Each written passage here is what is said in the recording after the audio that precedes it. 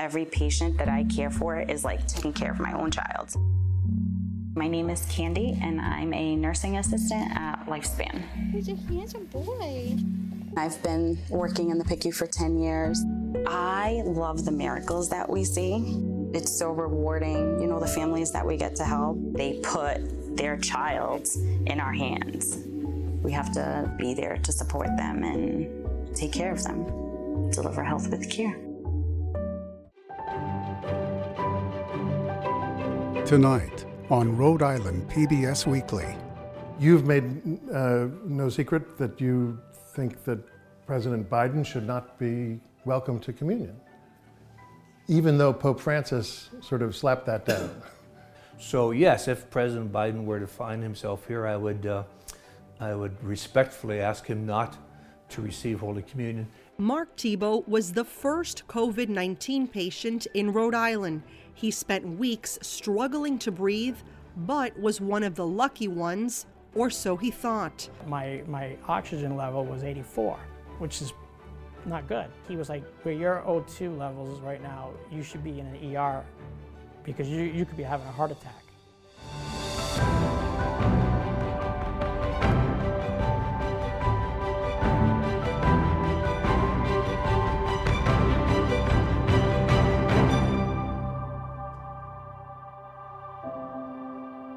Good evening. Welcome to Rhode Island PBS Weekly. I'm Pamela Watts. And I'm David Wright.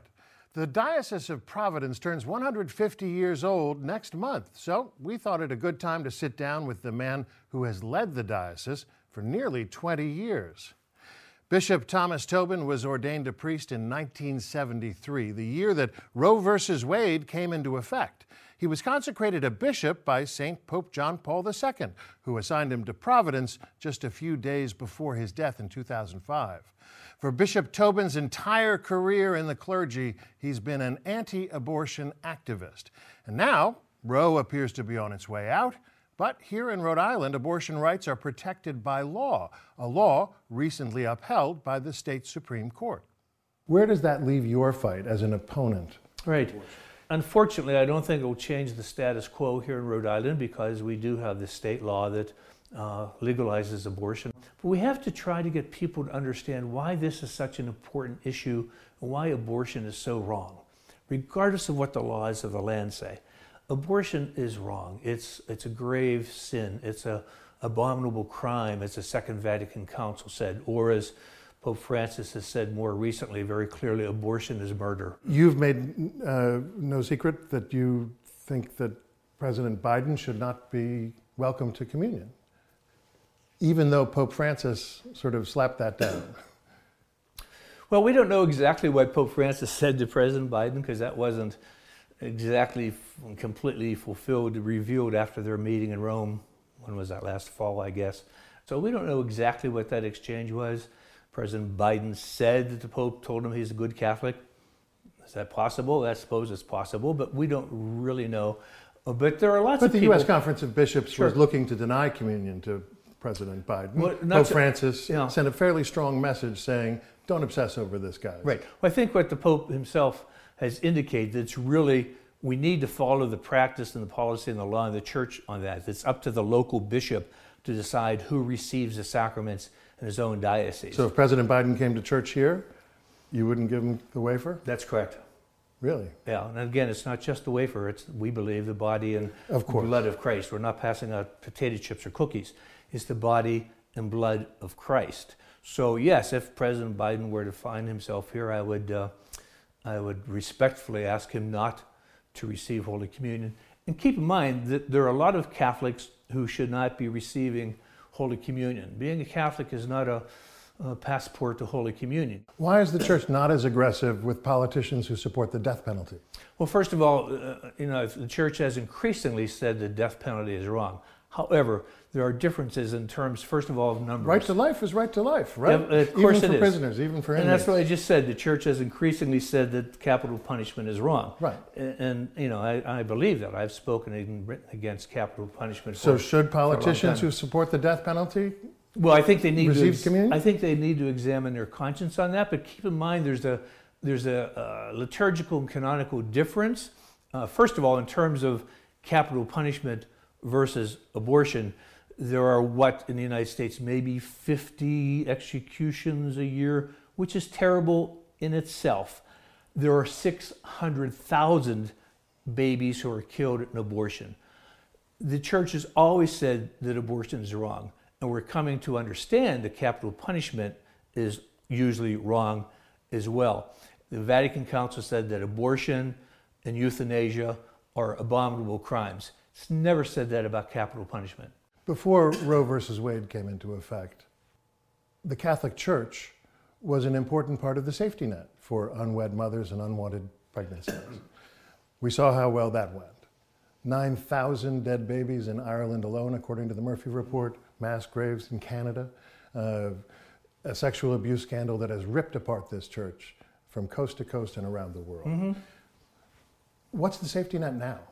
Well, that's one of the things, and I'm very, very glad you asked that question, because often people will say, well, you're opposed to, abortion and you're worried about unborn children. What do you do for children after they're born? The Catholic Church, and I can speak specifically to this diocese, we're providing care for children more than any other agency in the state, except for the state itself. By far, the Catholic Church is the largest providing of social services in this state, more than any other organization. So yeah, we're concerned about unborn children. We're also deeply concerned about, and we pray for and fund services for children as well, and families. Fantastic. But don't discard it. I'm not discarding it at all, but I am looking to form a connection between the debate over abortion and the terrible sexual abuse scandal that this church has suffered. Mm-hmm. How does the church have any moral authority at all on the idea of protecting life when it did such a horrible job protecting all of those lives? Sure. Well, let's be very clear. The sexual abuse scandal has been terrible. It's been terrible for the victims, the survivors involved, for their families, for the church, for a community. It's been a terrible thing. But the alternative would be to say, what? Because we had this terrible scandal, we're not going to do anything good now? Of course we do good things now. And we recognize the terrible harm of the sexual abuse scandal. Of course, but you had a priest here in West Warwick 2 years ago say that abortion is worse than pedophilia, that at least with pedophilia nobody dies. Right. Do you agree with him? No, and I said at the time I didn't agree with him. And he also recanted that, by the way. It was a poorly framed statement, and he since acknowledged that, and we acknowledged at the time. It was an improper thing and inappropriate thing to say. Are you confident that sexual abuse no longer happens in the Diocese of Providence? Yeah, well, of course you can never guarantee anything. We have a large diocese, we have lots of people, and it's a terrible sin, a terrible situation for human beings when we sexually abuse other people, especially children. So I can't guarantee anything. But if it does happen, it will be dealt with appropriately. Absolutely. We have an excellent program of reporting every single incident of sexual abuse we've had reported to the diocese in the last 30 years has been reported to civil authorities. This whole issue has cost the Catholic Church in terms of people in the pews, people losing faith with the institution. And in the midst of that, you have COVID, where people need spiritual comfort more than ever. But for different reasons, the church's hands are tied. How have you managed to weather COVID? Well, it's been difficult. Of course, it's been challenging for us and for, as you say, everybody else in the world and society. But I think the church has done fairly well. Our attendance is picking up again. We're hearing anecdotally around the diocese that people are coming back to Sunday Mass, and our Catholic schools have done very well, in fact. Enrollment has jumped in the Catholic schools because the public schools were closed. Yeah, and I think people wanted in-person learning, because most of our schools stayed open almost all the time during COVID, very safely. We had no outbreaks of COVID during all that. We certainly hope and pray that they will find the benefit of Catholic education and stay in there, even now public schools are open again. Looking around the state, the country, the world, what do you see to be the biggest and most urgent spiritual crises, aside from abortion, which we've already discussed? Yeah, well, again, abortion is a terrible moral crisis, but I think the lack of appreciation for God's presence and grace in our lives, the lack of religious practice in the Catholic Church and Protestant churches and other faith communities. Pope John Paul said one of the great challenges of our time is the practical and existential atheism of our age. He says people no longer bother to deny the existence of God. They simply try to live without him. And that's what we find. People are not as religious as they used to be, and they're not going to church anywhere, any denomination, as much as they used to. And that's a problem for the Catholic Church, but for other religious communities as well. What do you do about that? Well, we keep plugging away, and we do our best, but we also believe very much in faith and trust. We do our best, but in the end, it's in God's hands. And now some startling new information came out this week when the Centers for Disease Control released a new study on adult COVID survivors. The government agency recently found that 1 in 5 individuals under the age of 65 experiences at least one lingering health condition after having COVID. And for individuals older than 65, that number jumps to 1 in 4. These conditions are often known as long COVID because symptoms can last for a month or much more after the initial infection. The symptoms can include lung embolisms, kidney failure, and a variety of mental health conditions. To better understand what it's like to have COVID and experience long COVID, Michelle San Miguel paid a visit last March to those who have survived the virus, including the first person in Rhode Island who contracted it.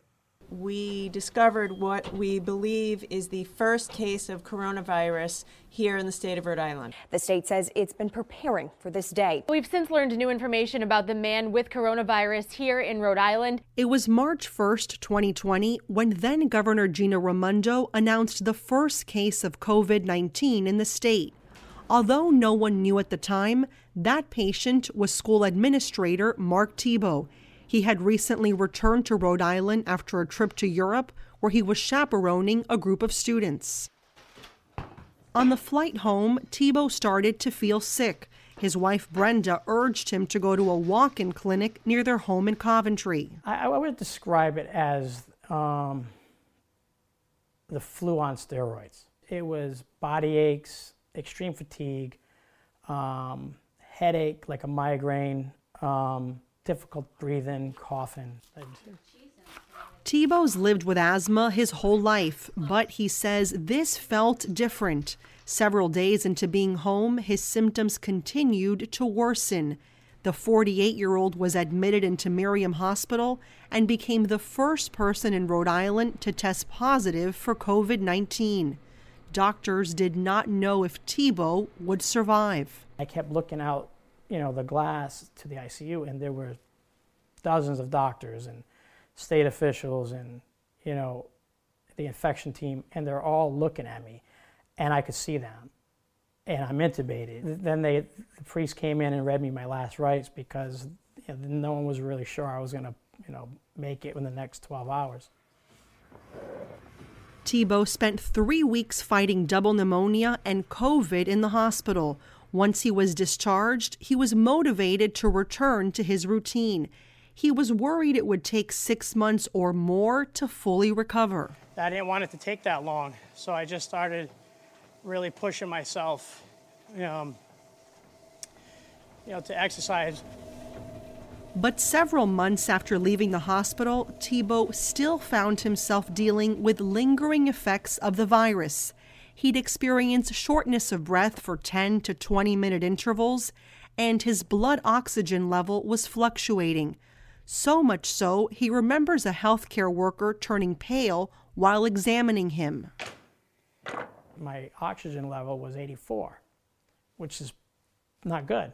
That's when he explained to me, he's like, where your O2 levels is right now, you should be in an ER because you could be having a heart attack. Tebow was then referred to a cardiologist. I did a stress test, and all those tests came back normal, and my heart was 100% fine. How did doctors explain it? What was the reason behind it? They didn't know, and they would be honest with me. They would tell me, we don't have enough information. You're our first person that we're actually studying here. No one was talking about long COVID at that time. That conversation didn't happen months months later. More than 1 million Americans could have symptoms for weeks or even months after contracting the virus. Their symptoms run the gamut, from shortness of breath to heart palpitations to extreme fatigue. Soon, doctors across the country and around the world began to realize many patients were reporting symptoms that weren't going away. So for a lot of us, we think that the pandemic is coming to an end, but for many patients, the pandemic endures on through this phenomenon and really a disease called long COVID. Dr. Francesca Bodwin is an emergency physician and chair of epidemiology at Brown University. Bodwin and other researchers at the School of Public Health are studying the impact of long COVID. There are estimates that anywhere from 1 in 20 to I've seen as high as 30% of people who've had COVID-19 go on to develop long COVID, but really wide estimates depending on the source. So that would mean tens of millions of people in this country are dealing with long COVID. Potentially at the higher end, if we're thinking about 80 million plus people who've been infected at this point, it's a lot of people that we're talking about. Liani Santos is among the countless people suffering from long COVID. You never know, you could go in one day go into the hospital because you're having some stomach pains, and next thing you know, you're waking up a month and a half later and your whole life has changed. Santos has been dealing with recurring symptoms since she was hospitalized for COVID-19 in April of 2021. She was 5 months pregnant when she was placed in a medically induced coma at Rhode Island Hospital. When she woke up a month and a half later, she learned she had given birth to her daughter Charlotte. And then I remember asking them, and I'm just like, I pointed towards my belly and I'm like, how's the baby? And then they just shook their head. And in that moment, I didn't have a reaction because I'm just like processing. So that's when I found out that she wasn't able to be saved. Her daughter lived for 8 days and passed away while Santos was still in a coma. The main thing is acknowledging that Charlotte lived. She was here. It's hard. I wish she was here, but she's not. So I gotta keep moving. There's other people that depend on me.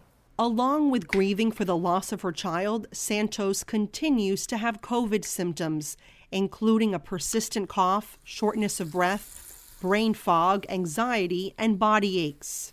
You look at me, you think, oh, she's fine. There's nothing going on. And it's like, little do you know, my back is like on fire right now. And it's just like really hard. Later on, I'm gonna have to get up and I'm gonna have to walk around and have to take care of household duties. Something as simple as standing in front of the stove and cooking, it's like, it hurts. Her family is her motivation to keep going. She takes her father to dialysis in addition to working 2 part-time jobs.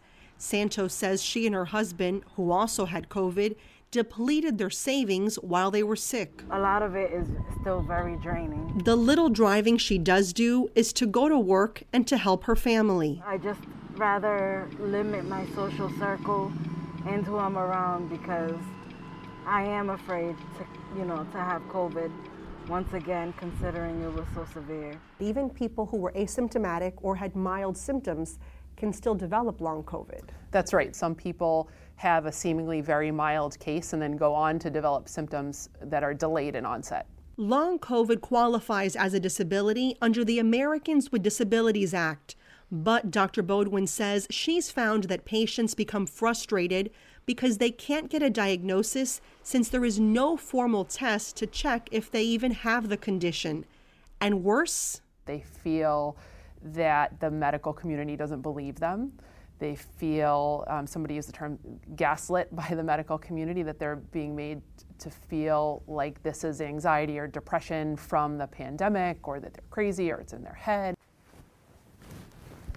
Santos knows it's not in her head. She spent months in rehab working to regain her strength. Are you hopeful that you will make a full recovery? I'm very hopeful.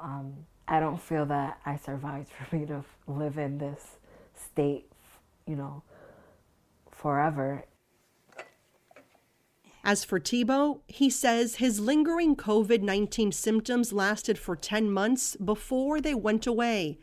Every day, he says, he thinks about how grateful he feels to be alive. It usually happens on my drive to work in the morning when it's quiet and the sun's coming up and I'm looking at the horizon here and I say to myself, I get to see another sunrise. I get to see another green field and a blue sky, and I appreciate it.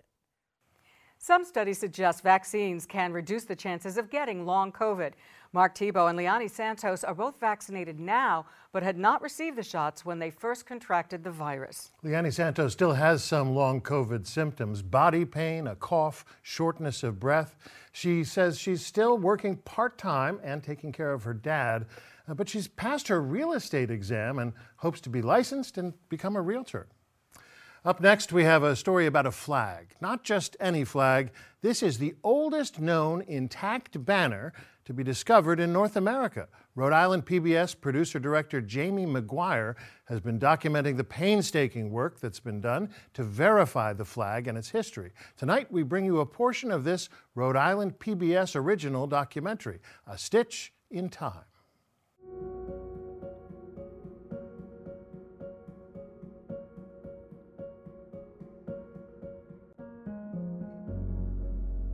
In the annex to the town hall, known as the Burnside Memorial Building, in a case they had a collection of historic flags that were wrapped around the original flagpole, covered in plastic, and kind of stored there for many decades. We assume that these flags were Civil War related.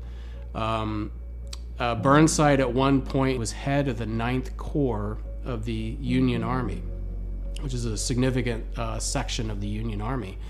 And the headquarters flag for that unit was missing. It's not known, no one knows where it exists today. So we had the hope that this was Burnside's headquarters flag when he was commander of the 9th Corps in the Union Army. That was my hope going into this thing. There's a 3-pane window, beautiful light shining into this room, and this case that they custom built for these flags to be put into. I guess in the 1980s sometime, someone had seen the flags that were just on their poles hanging in this case and said, oh, those are falling apart, we should do something about that. So we'll roll them up and hopefully that will give us more time to think about what to do. So I said, if we're going to unroll these flags, we should do it the one time, the last time. If we're going to conserve them, if we're going to take care of them and look at them and see what they are. What happens when you roll something around a pole is it gets used to being in that shape. In order to counteract that, I decided to humidify them. We created a humidity tent to go over the flags and raise the humidity of the flags, I think, between 50 and 60% for about a week. I was invited by Patrick to come and look at some flags that were on loan from Bristol, and I was pretty excited about the potential of what could be in that pile of flags. I always have to anticipate the unanticipated. So that I've been doing this long enough to know that when you get into these things, the artifact is going to tell you what it is. So all the guessing and all the speculating won't put you onto what you're actually going to see. And I remember getting underneath the plastic on each one of these, and it wasn't until I got to the last one that I kind of had a moment. And I remember Patrick saying, what's that mean? And I said, it's not weighted silk. And they said, what does that mean? And I said, it's a twill weave silk fabric. It's older than these other flags. And they're like, how much older? I don't know. And so we start to unfurl this gold-colored flag, and we're all standing there watching, and we're waiting. You know, you're expecting a flag that there's going to be something embroidered on it or painted on it, some sort of symbol, words. Is there going to be a picture in the middle? Is there going to be painting on it? Is there going to be letters? Is there going to be a canton? Is. There was nothing. It was just plain gold-colored, and we're all just kind of, I think we all just stared at it, not saying a word, and I felt a little let down, because I'm thinking, how are we going to figure out what this is? If there's nothing on it, it must not really be anything important, was kind of the feeling that I had. If there were a painted design or something on the other side, you'd see it. I mean, this is how it was supposed to be flown, right? Facing this way. Just kind of unique without having a unit designation or some sort of emblematism, but it is what it is. There's a purpose for it. It's just, I was expecting to see a crest or some identification on there.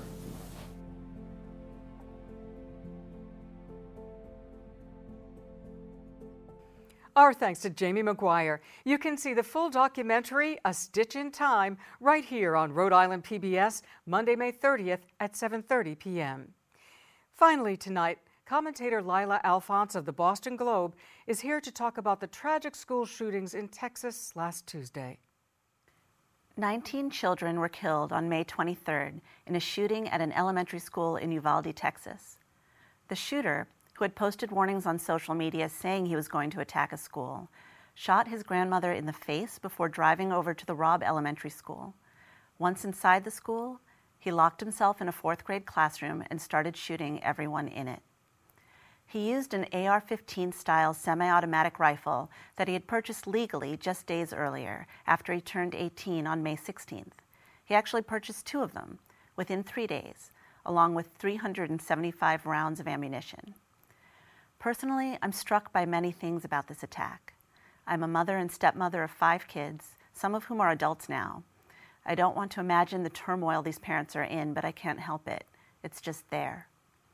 I'm struck by the way teachers are watching the news, knowing they would give themselves up to save their students the way Irma Garcia and Eva Morales did. They plan for it, hoping they never have to, but knowing they have to. I'm struck by the immediate anti-immigrant rhetoric pouring out on social media, even though the shooter was born in North Dakota and the children he killed were likely U.S. citizens. I'm struck by the fact that the massacre at Sandy Hook was 10 years ago, which means that today's monsters went through active shooter drills at school themselves as children and know how to circumvent or exploit them. And I'm struck by those who throw out red herrings, talking about politics instead of people, those who prefer to blame mental illness in order to protect their ability to buy weapons, those who, like Uvalde Mayor Don McLaughlin, appear more outraged about a news conference being interrupted than they are by another school shooting. According to the Washington Post, there have been 3,500 mass shootings since Sandy Hook in 2012. There have been gun incidents at 331 schools since Columbine in 1999. There were 42 school shootings in 2021 alone. More than 34,500 children have been killed or injured in shooting incidents since 2014. We are long past needing change. At this point, those who say nothing can be done are actively choosing to do nothing. And those who prioritize gun purchases over children's lives are acknowledging that they think dead children are an acceptable price to pay to preserve their own freedoms. Thoughts and prayers won't save kids from being killed at school. Restricting or banning the sale of AR-15 type rifles will. Our guns are not worth this. Our thanks to Lylah Alphonse. That's our broadcast this evening. Thank you for joining us. I'm David Wright. I'm Pamela Watts. We'll be back next week with another edition of Rhode Island PBS Weekly. Until then, you can visit us online to see all of our stories and past episodes at ripbs.org/weekly or listen to our podcast, available on all your favorite audio streaming platforms. Good night.